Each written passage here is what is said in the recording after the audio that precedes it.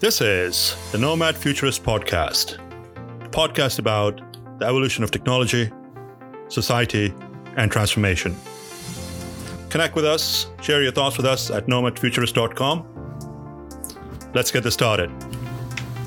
Here are Phil and Nabil.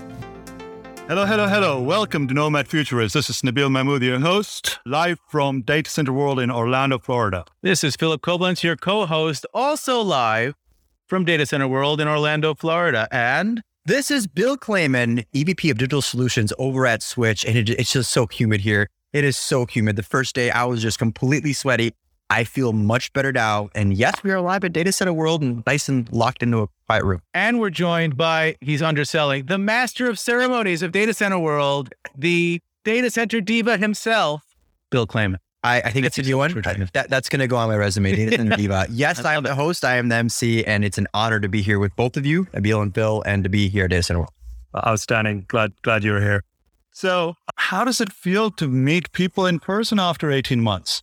You know, it's funny, Nabil, you and I stood outside over there and we had like a really brief conversation while what was the word that I recently heard? Travel fit, right? I don't feel travel fit, right? I have baby feet on. You know what was really weird? On Monday morning, I had a conversation on DCIP, Data Center Management Innovation, really cool topic. I knew this deck like the back of my hand, 2.5 hour session. I get up in front of this room of people at 8 o'clock in the morning and I froze. They didn't know it, but inside my head, I'm like, I have to look at people. Right. I have to make eye contact. I have to like read the room. And I brushed the rust off a little bit and it felt much better. What does it feel like, Nabil? It's wonderful. It's absolutely amazing. I finally realized just how much I missed human beings. In case you didn't notice, I like people. And it's been a wonderful experience to be up on stage, to network, to fist bump, elbow bump, high five, occasional hugs.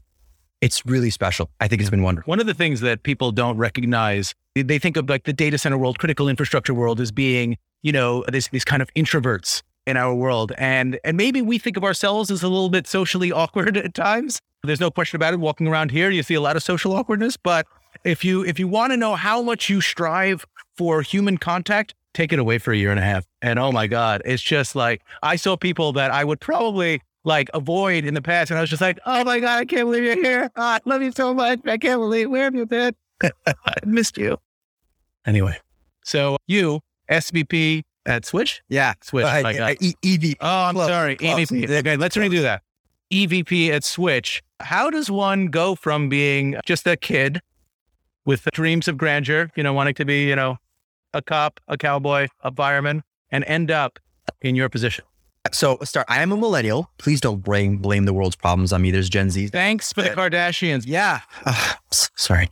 So I've had a chance to be an executive at a wonderful organization here at Switch, and I get a chance to do a lot with Data Center World and AFCOM and Informatech as a contributing editor to Data Center Knowledge, Information Week, and Dark Reading. But it didn't just start with me saying, "Oh my God, data centers are so cool. Let me get in on this." There's a really interesting, and I'm really glad we're recording this because I'm going to give you a little surprise. This is the first time I'm telling the story on a recorded podcast. This is a Nomad Futurist exclusive, ladies and gentlemen. Let's do it. A lot of people don't know. I wasn't born in this country. I was born in Kiev, Ukraine. And in Kiev, my brother, I have an older brother, he's 12 years older than I am. And I was little, I remember he used to compete in telegraph competitions, right? And he was really, really, really good at it. So he'd have his own headset and he'd be in the room and he'd go, and I'd always watch him and I'd always like try and see what he's doing and how fast he was communicating. He was like one of the top in his age group in the country. And he would let me sit on his lap and play with his system and his telegraph thingy. And he put that headset on and he taught me how to do like SOS and like longitude and latitude. And that was it. That was the first time. Can you imagine me saying that as a millennial, that I was introduced to the concept of connecting people together through a telegraph, right? In the former Soviet Union. And I found that to be so fascinating. Fast forward, I got a degree, my undergrad in network engineering, and then a master's degree in business and an MBA in marketing, which, by the way, if you're listening to this and you got an engineering degree or an architecture degree, learn the language of business as fast as you can. And then after that, a master's in information system security, and really just started in tech really young. This childhood naivety and willingness to learn really propelled me not to be afraid to make a mistake, fail fast, and get up even faster. And as a result, I wasn't afraid to speak to executives, see them as human beings, exchange ideas. And so that allowed me to go and work for, at the time, the largest Citrix partner in the country. So Microsoft, VMware, Citrix Systems, building cloud virtualization environments. After that, I worked for a company called EPAM, where, oh my goodness, dove in for an entire year into the world of DevOps, application migration, cloud refactoring, application refactoring, cloud architecture and design. I moved an AS400 ecosystem into GCP with a team of talented people. And I'm sure people are like, wait, did you just say an IBM AS400? So yes. And if you're curious about how we did that, ask me about it later. And then I might be the youngest person in history to touch an AS400. Incredible.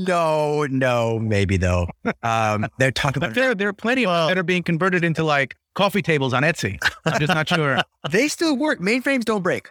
Mainframes just don't break. Bill Clayman, mainframe just lover. Yeah. Mainframe lover. Here's my text from IBM. And then I ended up at Switch. It's been for 2 years now. And as their EVP of digital solutions, I get a chance to leverage pretty much my entire background working with our DevOps teams, our special project teams, what we're doing with data center design, and obviously lending executive leadership to help mentor kids, the future of our connected society, working with universities. And so you just have to start with a vision, follow your passion, and just continue to grow. And honestly, just be humble and kind. That's like the secret sauce. Let's go back in time a little bit. Ukraine to America. Share that journey. How did that come about? To keep it brief, we saw when the collapse started to happen in the Ukraine and the Soviet Union right around 1989. And that's when we kind of started to pack up our bags and leave.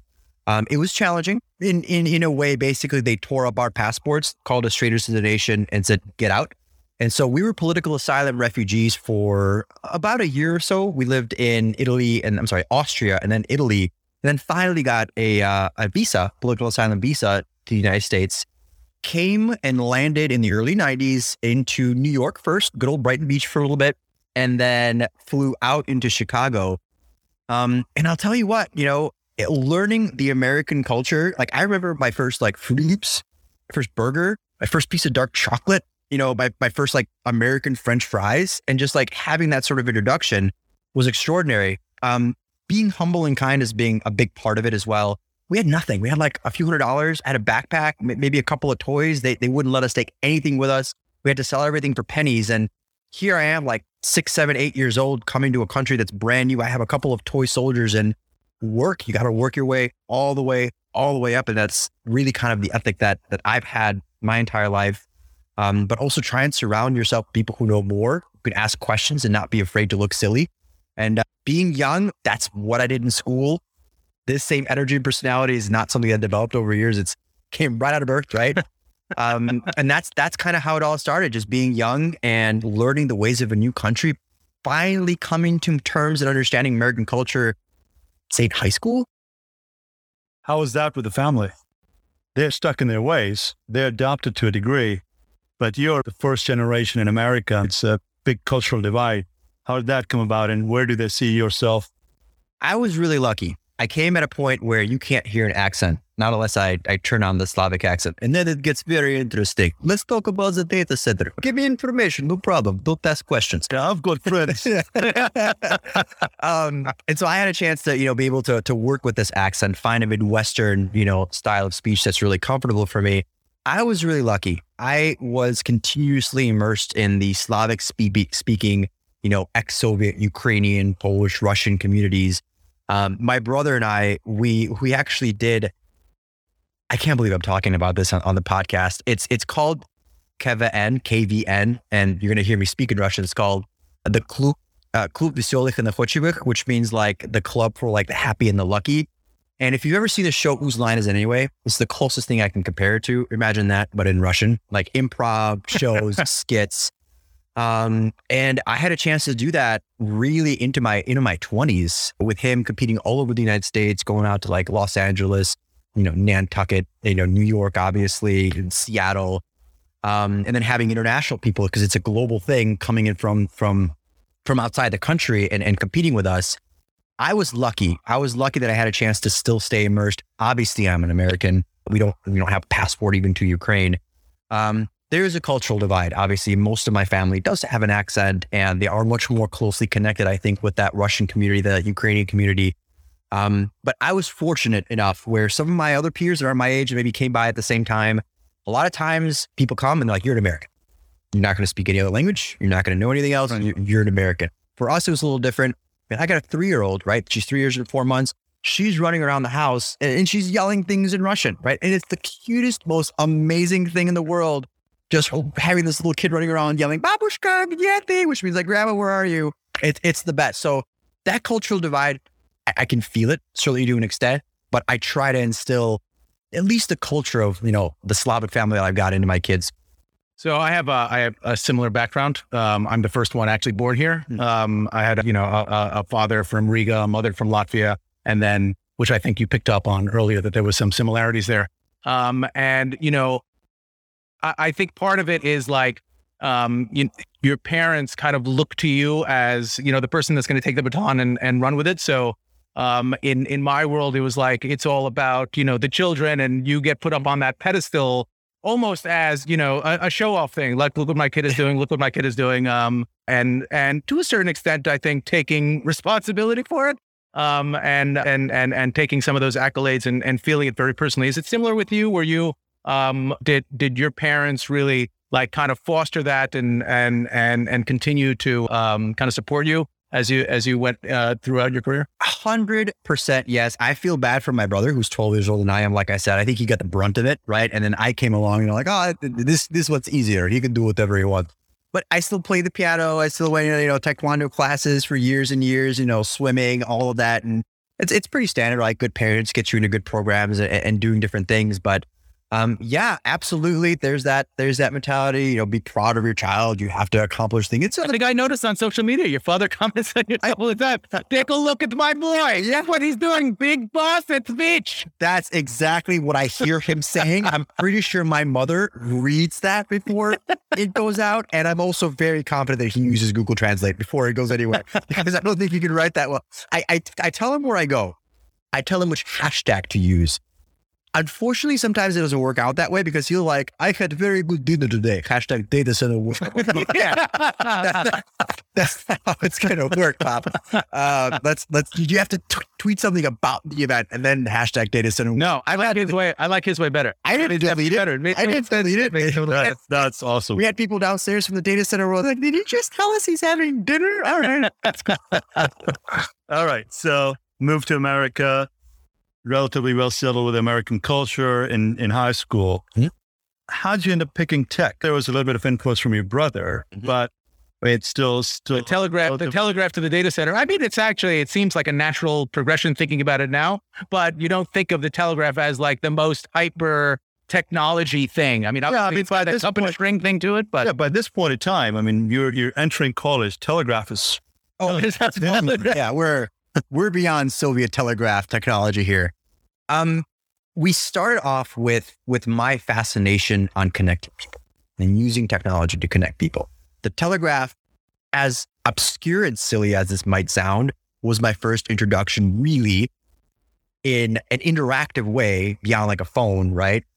In cool technology aspects of connecting people through a different kind of means. And so I was always fascinated with that. And in high school, I took AP computer science. I took stats classes as well to try and better understand how numbers and all that math classes play into technology. But then outside of high school, I felt like tech was just such an interesting field that I could get into, that you could grow and expand, and none of it was going to stop. None of it was going to stop or slow down. And I started to see like sort of this evolution. And I picked a field. I got lucky with it. Network engineering. It was a network and communications management undergraduate. I went to DeVry. I was very happy about that. I was able to get my bachelor's by the time I was 21, my first master's by 24, and my second one by 26 or 27, right? I literally went. Such an overachiever, this one. Years. God. It sounds really. How many initials do you have after your name? I don't have a middle name. I actually have just two names, Bill Clayman. Yeah, okay, but Tom, like what? You got the MBA, MSc. Yeah. Not yet. That's a challenge accepted. Thank you, Bill.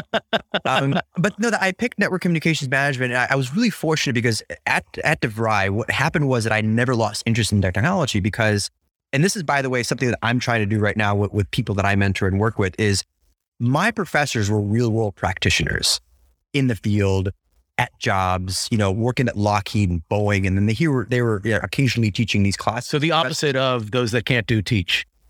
Literally. And no 200, 300, 400 student classrooms, really much more intimate class settings. You take a class, you go into a lab, you touch a server, you pull it out of a rack. Because how else do you learn, right? Well, learn by doing. That's a perfect example of vocational schooling. Mm-hmm. Right. It's a different route than the conventional American education that hasn't changed since the Second Industrial Revolution. It's a great example. It's a great testament that you were able to find that. Question about, have you ever thought, like, if you were never to have to come to America and you lived in Ukraine, what would your life be like? Oh, wow. My it probably would have been oligarchs by now. Dad worked for a very large oil and gas pipeline. It would have been better. Yeah. It would have been better. I didn't say that. It would have been better. I did not It would say have been all we got. they would have been either better. I would have owned half of Russia, right? No. My family ended up spending time in Siberia also just to make money to be able to like buy like a summer house and whatnot. But to answer your question, The summer house wasn't in Siberia. no, but it, unfortunately it's not there anymore. So if I stayed in the Ukraine, so here's kind of like the challenging part of it. I'm Jewish. Right. And being Jewish in the Soviet Union, in the former Soviet Union now, was very difficult. Mm-hmm. And anti-Semitism was very, very, very challenging to deal with. And it was borderline dangerous on some occasions. The other challenge is the geopolitical element of it. The collapse of the Soviet Union was an extraordinary event, right? Lining up for like toilet paper and milk and eggs and stuff. And your money being worthless. I don't know how to compare it to an American culture. Like imagine whatever state you live in right now, all of a sudden says, forget it. I'm not leaving the United States. I secede, like legit secede. Now I have like the insert state here currency and that's Now you're it. back to wampum. Yeah, we've got whatever. We got the widget dollar, whatever you're going to call, right? There's no infrastructure. There's no way to support your state. There's nothing. Your reliance on this giant other country's gone, and that's it, right? It's hard to look back at that and say it would have been an exceedingly hard, probably 10 to 15 years, probably 10 years living in Ukraine post-Soviet era. Like that country was ruined, and they took them a while to sort of start to get to a point of rebuilding. My parents understood that. There was a huge number of expatriates who were doctors and lawyers and musicians and artists who realized this was happening. It was the great Soviet brain drain, right? We weren't the only ones leaving. There was tens of thousands of refugees sort of migrating between some European countries to get political asylum to Canada and Israel and Europe. And, we wanted to come to the United States because And in many cases, they would take all of that, their background, and they would come here and literally start from the bottom. I remember my father coming here and, starting like as a taxi driver, like the preeminent, the thing that you do, taxi driver to mechanic to somehow he ended up being a jeweler. But it's an amazing story, and you see it and you feel it. And that experience, I think, even though, you had to leave the Ukraine and the life you knew, I mean, gosh, I can only imagine that it's made you so much, so much more resilient. I don't even know what the right words are. I think it's one of those things that's actually defined you and being stronger and just the realization, like it could have been totally different. Like you wouldn't be the person you are today. Listen, you're contributing, you're giving back to the community, you're giving back to the industry. I'm glad I'm here. If I would have stayed, I bet you the Time Variance Authority would have come and found me. Sorry, there's a Loki reference if you're familiar with that one. And they're like, you shouldn't be here. You need to go to America. Prove this timeline. Right. But you're right, though. Resiliency is a really good word for it. I really feel humbled more often. I feel appreciative of everything that's around me. That's I think like the biggest core, I think, build that I've had about me is just being appreciative of everything and anything that I get in this life, which the challenge here is how do I instill that in my daughter, right? In my kid, right. This same level of appreciation and hardship I experienced as a kid. I mean, She's going to have to move to Rwanda. Anyway, it's, there's no question about that, but do you find it, somewhat, I think the knock on millennials and Generation Y or Z or Theta or Beta or whatever number we are now is that, they have this sense of entitlement, which you see a lot of time because they haven't experienced what you've experienced. Same issue I have with my kids and you have with your kids. How do you instill that level of humbleness because, you want them to have all the nice things in life. You want to just buy them things, especially if you have a little girl like I do. You just want to buy her things so she can wear it around. I really should teach her some Russian. But, how do you approach that? How do you find dealing with, entitled millennials? Wow, that is a really, really good question, Phil. I say I'm a millennial, but then I usually tell my story. People are like, you're like an aged millennial, right? We just have an old soul. Yeah, exactly. He's got the accent. I'm pretty proud of him. There's a term for me, because I'm in the later spectrum, a geriatric millennial. Like, Woodward thought of that. Come on, let's work on that. Benjamin Button. It could have been, and that's a great way to go, right? Reverse. Right. I think I want to be a 2-year-old again. Right. Back in Russia for you, Bill. It's interesting. So just kind of a side note, I get a chance to work with an organization called Infrastructure Masons, which, by the way, is now doing a really cool partnership with AFCOM for a capstone program. And on that, in that group, Infrastructure Masons, iMasons, I am the chairperson for the Millennial and Gen Z resource group. So I literally, part of my role there is to go out, look and speak with and find other people that are like-minded. It doesn't matter what industry you're in, how do you inspire them? I have a friend, her name is Dr. Julie Albright. I don't know if you heard her or not. She's been on the podcast. There we go. Yeah, there we go. I'm not surprised. In her book, right, Left to Their Own Devices, I remember talking about them like, yeah, thanks for ripping my generation completely apart. I don't know what to say now. And you're an anomaly, Bill. Yeah. And in my research, right, we found out that Gen Zs are already fundamentally different than millennials and how they want to be managed, their value systems. And what was really inspiring, and I feel it still is, and COVID kind of threw a wrench in this, is that this generation, that's one that's coming up, and I promise I'll answer the entitled millennial question in a second, is Gen Z is supposed to be the penultimate balance between us, digital, and interpersonal communication. There were some really cool research studies done that showcase that for Gen Zs, their preferred method of work is small, intimate groups of people in person, and then secondary digital collaboration. Whereas with the millennial group, who are not necessarily born into digital, but became sort of these adopted pioneers of it, they really jumped into Twitters, the TikToks, and all of that, and that became sort of a little bit more all encompassing, and that's the only way they communicate. Entitlement is fine for me, because as a manager who sometimes works with kids who just like want everything, I just challenge them. I'm like, yeah, cool. You want to be a director, and you just throw scenarios at them. Like, how would you handle the situation? And then they make a fool of themselves. I'm like, cool. So you just totally broke something, or you just totally destroy something else. You break them emotional. It's not about breaking them emotionally. That's a really good way of saying that. You make me sound like a drill sergeant.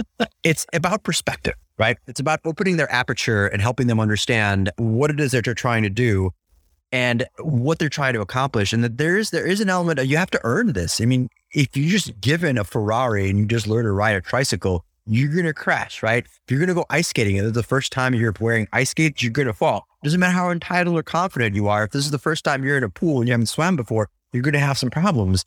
And the idea is to sometimes cater to their entitlement and sometimes even play to it. God, that's really cool. You are so good at what you do. Let's go try and work on this project. And you make them feel important, empowered, and then you give them legitimate tasks to help them grow. You know that these are tasks that they might not necessarily mess up, but I don't want to say take away their entitlement. You work with it, right? Be a river, not the rock. And that's how, I've had many, many different kinds of, I don't call them kids, right? People my age come to me, and some of them kids. You're a geriatric millennial. I'm a geriatric. Anybody who's 30s now is a kid, right? Kids these days. Oh man, that's pretty good. I didn't want my back. Get off my lawn. I don't think I've yelled at yet. I was at a squirrel or a rabbit that was eating our garden. But that's kind of been a fun way to sort of approach this new generation is try to not like battle them, not beat your head on the wall or bump, fists together. It's more about enabling them. And there's a little bit of psychology involved in there as well. How do you? A lot of it. It's quite a bit of it. Yes. Yeah. Which is why I recommend people take like a business degree and a business course so you can understand not just the language of business, but the people as well. Entitlement doesn't have to be a bad thing. Confidence is not a bad thing, right? Somebody who's out there and be like, I'm the best and I want to do this. I'm like, yes, you are. Let's go do something cool together. And then you empower and enable them and you let them grow and flow through that sort of initial entitlement, what they want to do. Obviously there's going to be millennials that are just like off the rocker, off the rocker. Like first interview, I want to be the CEO. It's like, whoa. Well, that's the thing. In the olden days, it used to be like you started in the mailroom and then you worked at an organization for 30 years and then you went up through the ranks and then you eventually became VP, then SVP, then EVP and whatever. And then maybe one day you were the lucky few that could, get promoted all the way to the top. Now, nobody stays at a job for more than a couple years at a time because, for one reason or another. I mean, to a certain extent, it makes sense. But to another, you're missing that kind of starting at the bottom. I love this. And I'm going to jump in on this really quick because I think you're making a really good point, Phil. That's a millennial, right? Gen Z, job security. This is a generation that lived through 9/11, lived through the economic depression, that lived through a housing market crisis, right? This is a generation that has seen and experienced volatility, right? This is a generation that actually will stay at a job longer and be more productive and be happier at what they're doing. And I think that's great. Yeah. The last 3 generations, they've seen the demise as well. There's no commitment. I mean, unfortunately, our culture is loyalty and commitment in doing the right thing. Mm-hmm. All right. So to switch gears for a minute, you've had a great career, are basically a perfect definition of being at the right place at the right time, working with the right people. Knowing what you know today, would you do anything different? Oh, this was the armchair quarterback. Hindsight is 2020. First, the silly answer, obviously, right? Buy more Google stock, or anything else that clearly is doing. Amazon's going to be more than a bookstore. Who knew? Yeah, there we go. Right? Yeah, maybe buy Dogecoin. Yeah, maybe buy Bitcoin. Exactly, buy Bitcoin. What would I do differently? It's funny, Nabil. I'm almost unprepared to answer that question, and I wouldn't say anything in my life was perfect. I think what I would tell a younger self is slow down, take a breath. In case you can't tell already, I'm running 1,000,000 miles an hour, and in between this and hosting this event, I would tell myself to take a deep breath. And the other really big thing that I think I would try and alter, and I hope everybody's listening to this, is listen with the intent of hearing. Don't listen with the intent of responding immediately. And I've been so fortunate to have leaders in my life that have taught me that. I'm sitting at a boardroom meeting as a, what was my title? Like director of technology. I'm drawing a blank on my title at MTM Technologies. And I was sitting at a board and I was the youngest person there. They were talking at 50,000 feet around a project that I had some minor say in it. And I jumped in to contribute. And I remember the CEO at the time, and I'm going to send this podcast to him, Steve Stringer, if you're listening to this, I'm calling you out. He said, Bill Klayman, see that chair right there? I'm like, yeah, I need you to pretend to be like the chair. Sit down and be quiet. I'm like, I sat down and be quiet. And it was a lesson. It was an amazing lesson. He was like, you're fired, Bill. Get the hell out for talking about this. Right. He's like, Bill, this conversation is at this level. Doesn't concern you. Go be quiet and listen. And that was such a good lesson. That was such a wonderful lesson. And again, it's humility and me saying, I don't have anything to say. I just sit down and listen a little bit. That's probably the one thing I would do different is take a deep breath, slow down a little bit, take more stuff in, because otherwise it's been really a fun ride. It's been a really, really good ride between school and meeting people and just growing. The best advice I ever got that I never take, as everybody that listens to the podcast is you have 2 ears and 1 mouth. Act like it. I cover that for you. For the listeners, what's the secret sauce for your success? You know what's really funny, Nabil? I've said on so many of these podcasts, and I usually talk about, Bill, tell me about cloud, tell me about security, tell me about, IoT technologies. And I could talk at nauseum about all those technologies. And here we are talking about like my life and what's the secret sauce. This is probably one of the most challenging podcasts that I've done, because I have to, reflectively think about that. This is going to sound so cheesy. Just be a kind human being. If there was one thing I would tell people is just be a kind person, and also never, ever, ever lose your childhood sense of wonder. Ever keep playing with toys. Keep imagining. Nothing that was invented was never imagined first. And I think that's something that I've done every single day. I have a vivid and wild imagination. And, I know my boss and CEO, Rob Roy, appreciates that, because all of us on our team, we all have that kind of imagination. And then just don't be afraid to follow that. I think maintaining a childhood sense of naivety, like just being kind. I mean, we spoke before this thing was recorded. I think you're both great. That's been a really big key, I think, to success is again, don't be afraid to have that childlike, vision and enthusiasm about everything and anything that you do, regardless of what it is. I think one of the it's amazingly, it's not cheesy at all. It's amazingly prescient advice. And I think a lot of people they have their guard up, especially kids. They have their guard up and they don't want themselves. They don't want to act. There's a vulnerability in suggesting you don't know something. And people sometimes have a hard time kind of becoming vulnerable and opening themselves up to someone saying, "Oh, you don't know what this is. You don't know how this goes." And I think that's, a lot of what you're saying is like, open yourself up to learn, just don't be curious. It's so scary to be hurt. It's really scary to be hurt. And for everyone listening, it's really scary to get up there and talk in front of, 1 to 900 people, however many, folks I get a chance to speak to. And you have to turn off that, that filter of, oh my God, they're judging me. They don't like my socks. My shirt is too big. I still have my accent. Yeah, I still have here. Data center is fun. But realistically, it's trying to come out there and just being an honest and open individual and just not being afraid. Walt Whitman said something that I think is really, really cool. It was actually featured in a Ted Lasso episode, which if you haven't seen that, it's a great show. It was be curious, not judgmental.